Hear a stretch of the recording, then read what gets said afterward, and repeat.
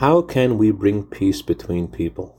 Good morning and good Chodesh. Today is the anniversary of the passing of Moses' brother Aaron, who was successful in bringing people together. This was his method. The Talmud says Aaron would go over to a person who was quarreling with someone else, and he would start off with this: "Greetings unto you, my teacher."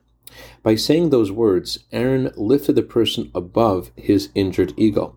What happens in a state of discord is that you look at the other person's insult to you, and it calls forth your own insecurities, your own feelings of worthlessness, and you feel that the only resort you have is to assert your ego over the other person.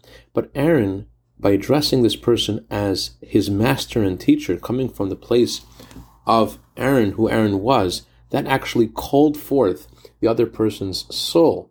And so he was really listening when Aaron said the next words, which were, "The other guy sent me to you, and he's very sorry about the way he behaved. It was horrible." What Aaron did was say the absolute truth, although the other person didn't actually say those words. But deep in his soul, Aaron knew that the other person didn't want to live with his selfishness, and therefore he was sorry. When this person heard how the other person was sorry, and he was in touch with his own soul, he was big enough to say the following: "He's sorry, I'm sorry. It's my fault that this has happened."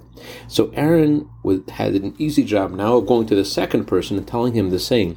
So not only was Aaron successful in making peace like a mediator and finding common ground, Aaron, says the Talmud, removed the enmity and the jealousy in people's hearts and brought them together.